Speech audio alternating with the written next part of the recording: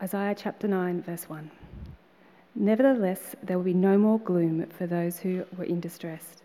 In the past, he humbled the land of Zebulun and the land of Naphtali, but in the future, he will honour Galilee of the nations by the way of the sea beyond the Jordan. The people walking in darkness have seen a great light. On those living in the land of the deep darkness, a light has dawned. You have enlarged the nation and increased their joy. They rejoice before you as people rejoice at the harvest, as warriors rejoice when dividing the plunder. For as in the day of Midian's defeat, you have shattered the yoke that burdens them, the bar across their shoulders, the rod of their oppressors. Every warrior's boots used in battle and every garment rolled in blood will be destined for burning, will be fuel for the fire. For to us a child is born, to us a son is given, and the governance will be on his shoulders, and he will be called Wonderful Counselor, Mighty God, Everlasting Father, Prince of Peace. Of the greatness of his government and peace there will be no end. He will reign on David's throne and over his kingdom, establishing and upholding it with justice and righteousness from the time on and forever. The zeal of the Lord Almighty will accomplish this.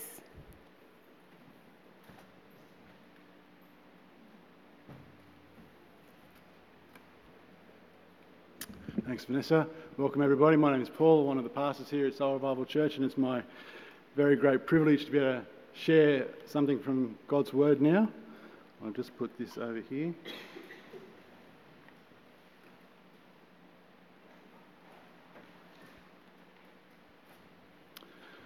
Well, I'll start off with, I want to remind you of probably a sad fact.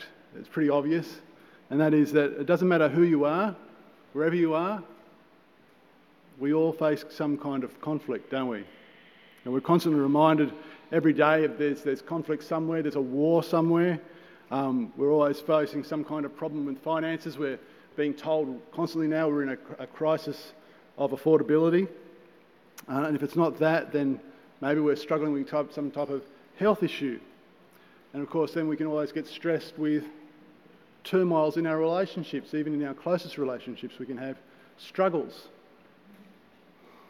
Well, it's a bit of a sad reality, isn't it? It doesn't matter who we are, we can find ourselves feeling a long way from experiencing peace on earth. And yet, at Christmas time, we hear that an awful lot, don't we? On the cards and what we sing and that sort of thing. It's all about peace on earth.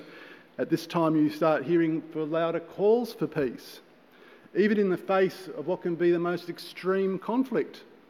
A classic example was way back in 1914. It was Christmas time, and we're only a couple of months into World War I, when some English and German generals actually called for a ceasefire along the Western Front, and British and German soldiers met in no man's land to exchange gifts. I've got a photo of this here on the screen. They took photographs of one another, and they even played games of soccer with each other, just for a few hours.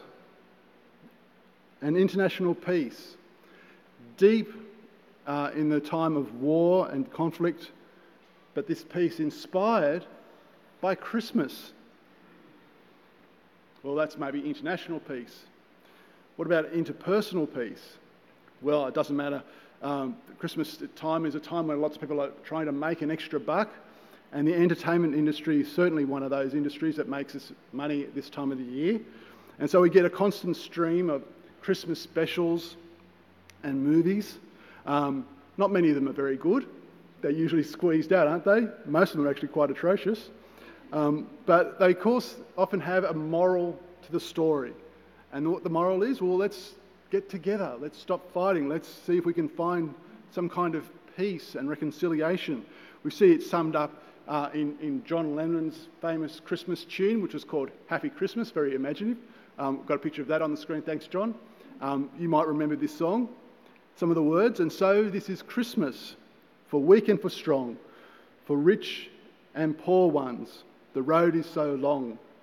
And so happy Christmas, for black and for white, for yellow and red ones, let's stop all the fight. And echoing behind that song, that chorus and verse, all the way through the song is this repeated line going on there the whole time by a choir singing, "The war is over if you want it." And you think that's really the common vibe. I mean, if you walked out amongst the hundreds of people that were across the street last night and asked them, well, what's this all about? My mind never ceases to stop boggling at that sort of interest in carols with such a secular society that we live in, when they're so disinterested about God most of the time, and yet hundreds and hundreds of people turn up quite merrily to sing songs about Jesus. I guess if you ask people what it's about, you'll get the same sort of idea. That is, this is a time of a festival, a season that calls for the end of conflict. It's a time for us to come together, even to come together broadly as a community. So why all the fuss about peace at Christmas? Well, it's because we just read it. We just read it. Jesus is the Prince of Peace. But did the arrival of Jesus on that first Christmas mean an end to every and any kind of conflict? Well, before we look into that question, why don't we spend a bit of time praying now that God would help us understand His word. Let's pray.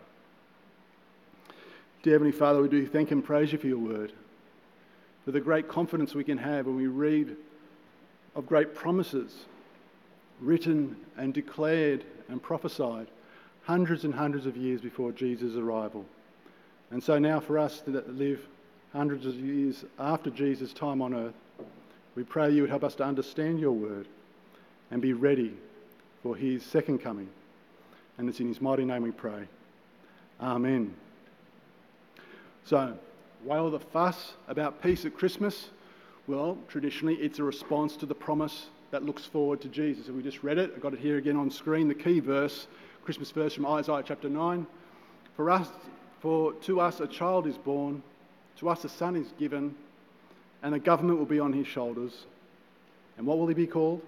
He'll be called Wonderful Counselor, Mighty God, Everlasting Father, Prince of Peace. And then on that first Christmas night, the angels came to the shepherds and they said this to them, here on screen from Luke chapter 2. Today in the town of David, a Saviour has been born to you. He is the Messiah, the Lord. Suddenly a great company of heavenly hosts appeared with the angel praising God and saying, "Glory to God in the highest heaven, and on earth peace to those on whom His favour rests." What do they mean by that? What do they mean by that, on earth peace? Well, let's begin by thinking about what they weren't saying, what they didn't mean. Well, first of all, I think it's not really a call for peace between nations. The angels did not mean political or international peace, then or now. Because if they meant world peace, well, Jesus has been an abject failure. There's always been wars, and they only seem to be becoming more and more commonplace. And the reality of ever-present conflict can make us cynical. Cynical when we get those cards in the mail with a dove saying peace on earth. And we can think, well, long way from that. But actually Jesus Himself was quite clear that He did not come to bring national peace. Listen to some of His words from chapter 21 of Luke's Gospel. As Jesus looked ahead into the future, He said this: "When you hear of wars and uprisings, do not be frightened. These things must happen first, but the end will not come right away." Then He said to them, "Nation will rise against nation and kingdom against kingdom." And we look around us today, and what do we see? Well, that reality is totally consistent with what Jesus predicted. So what He's saying is that Jesus' task in coming to earth is actually not to bring about political or international peace. Well, if that's the case, well then what about something close at home? What about interpersonal peace, our peace with each other? Now, I don't know how you picture Jesus. You often see Him in the movies, pictured as something like a bit like a guru, a bit of a long-haired hippie, sort of wandering along, lots of wise words to say, with his followers towing along. And it seems that if Christians are doing things right, well then like that lovely picture, they'll get along with everybody. They will love everybody, and everybody will love them. Is this the peace that Jesus brings? We'll actually listen to Jesus' words again from Luke's Gospel, chapter 12, here on the screen. Do you think I come to bring peace on earth? No, I tell you, but division. From now on, there will be 5 in one family divided against each other, 3 against 2, and 2 against 3. It's a shocking word, isn't it? It sort of shatters that picture of Jesus as the smiling guru. Jesus says he's come to bring division, and anyone who actually follows him may experience conflict, even in the most basic of human relationships, the family. People will be mad at Christians because of Jesus. Well, what's that about? Is Jesus just being a stirrer? So what are the angels talking about? If it's not peace between people, then what on earth are they talking about? Well, the clues, if we stay in Luke's Gospel and go right back to the first chapter of Luke's Gospel, we hear Jesus' uncle, Zechariah, singing a song about his new baby son, John, who will be John the Baptist. And this song is about how he'll prepare the way for Jesus. Now listen carefully to how he'll do it. I've got it here on screen for you, Luke chapter 1. And you, my child, talking about John the Baptist, will be called a prophet of the Most High. For you will go on before the Lord to prepare the way for him, to give his people the knowledge of salvation. How? Through the forgiveness of their sins, because of the tender mercy of our God, by which the rising sun will come to us from heaven, to shine on those living in darkness and in the shadow of death, to guide our feet into the path of peace. You can see here, peace is coming through the forgiveness of sins. The peace the angels speak of is not a political peace or even an interpersonal peace. It's a peace that Jesus brings to us, between us and God. But you see, we've all fallen out of favour with God. We are, in short, at war with him. And there's a need for forgiveness, a need for reconciliation. And in the coming of Jesus, God makes peace with people who are at war with him. We sing it in the famous carol, Hark the Herald Angels Sing, where we sing, peace on earth and mercy mild, God and sinners reconciled. God offers forgiveness in order to establish a peace between us and him. Now you might be thinking, well, that sounds a little extreme. I don't know how I haven't really fallen out with God. I mean, we haven't spoken in a while, but there's no hard feelings between us and him. Maybe you're thinking, well, I'm quite neutral with God. He rarely crosses my radar, but I'm not mad at him. I won't bother him if he don't bother me.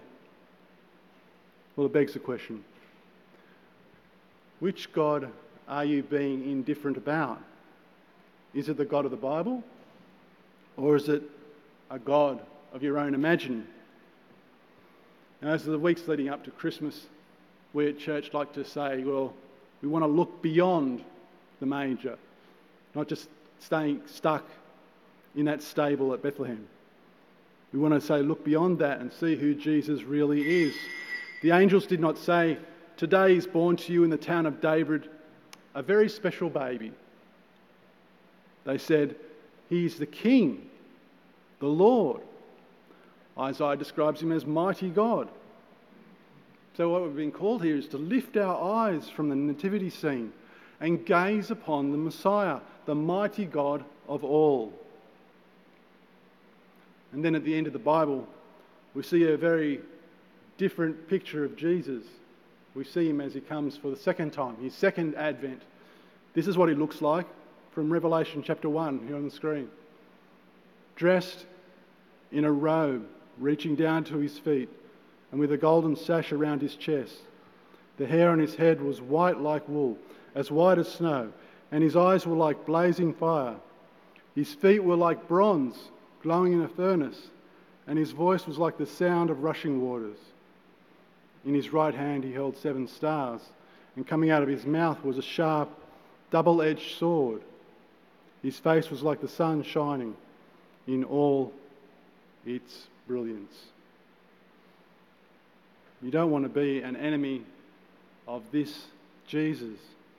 You cannot ignore the Jesus described in Revelation. He is your creator, your sustainer, your ruler. You can have a Jesus you can ignore, but it won't be the Jesus of the Bible. Now, if we're willing to listen to the true God, we'll start to understand the bleak position we're in. You see, when the light of God shines into the dark corners of our lives, our failings will be exposed. They're not hidden from Him. You know, all the ways that we willingly disobey God, we purposely ignore Him, the ways in which we fall short of God's standard. Even when we try to do the things the right way, we still fall short. This is our sin, laid bare before the mighty God.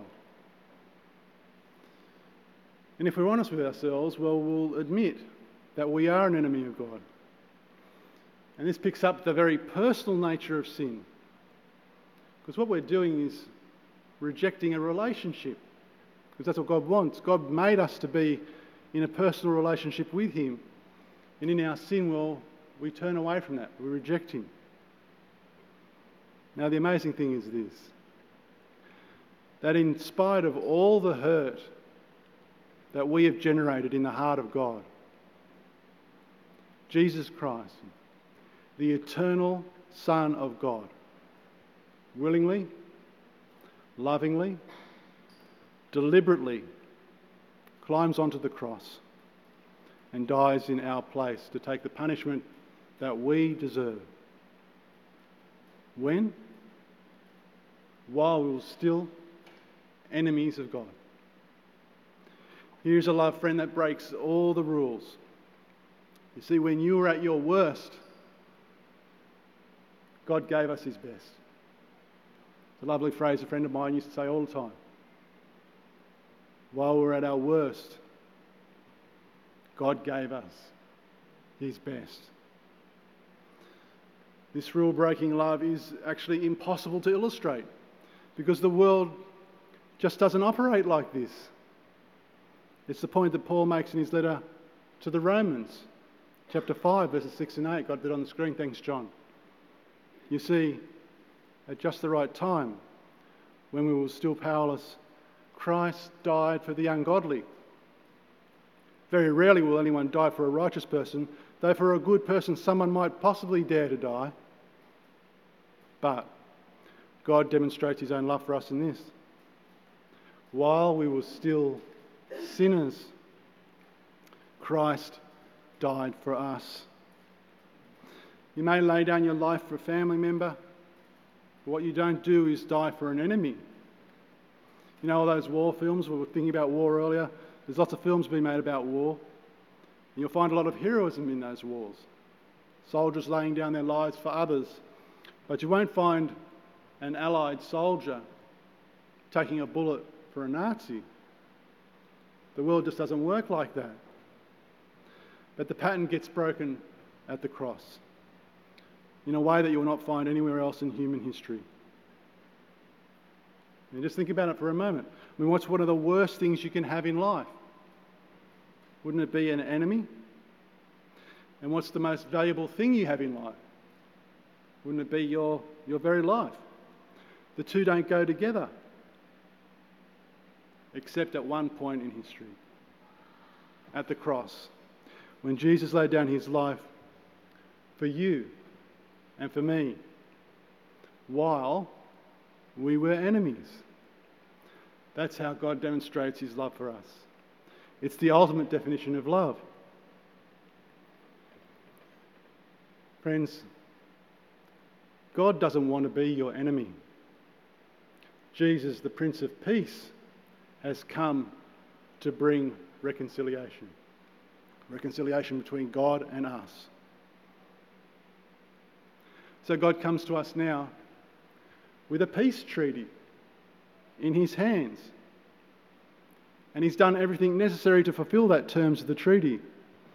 The treaty is signed with the blood of Jesus Christ, who died for you to make you God's friend. Think of that echo in that song again. The war is over if you want it. The war is over if you want it. Well, I guess there's three options before us, isn't there? When you're faced with a peace treaty, option one is you can take the peace treaty, tear it up, and walk away. Stay at war. Well, why? Why would you want to do that? Why would I choose to reject such extraordinary love? What is worth more to me than being at peace with God? God wants the war to be over. Why don't you? Well, that's option one. Option two is you can recognise, well, yeah, I'm at war with God, but I'm not ready to surrender just yet. You may need time to look at the terms and conditions of the treaty. If you're interested in finding out more about that, in God's offer of forgiveness, well then keep coming to church, especially next week when you'll hear about God's greatest gift to us. Talk to your Christian friends. Come and talk to me. I'm happy to talk about the peace treaty that God's offered to you. Then, of course, there's option three, the best option. You might be ready to recognise that you have been at war with God, and now you're ready. You're ready to surrender to him.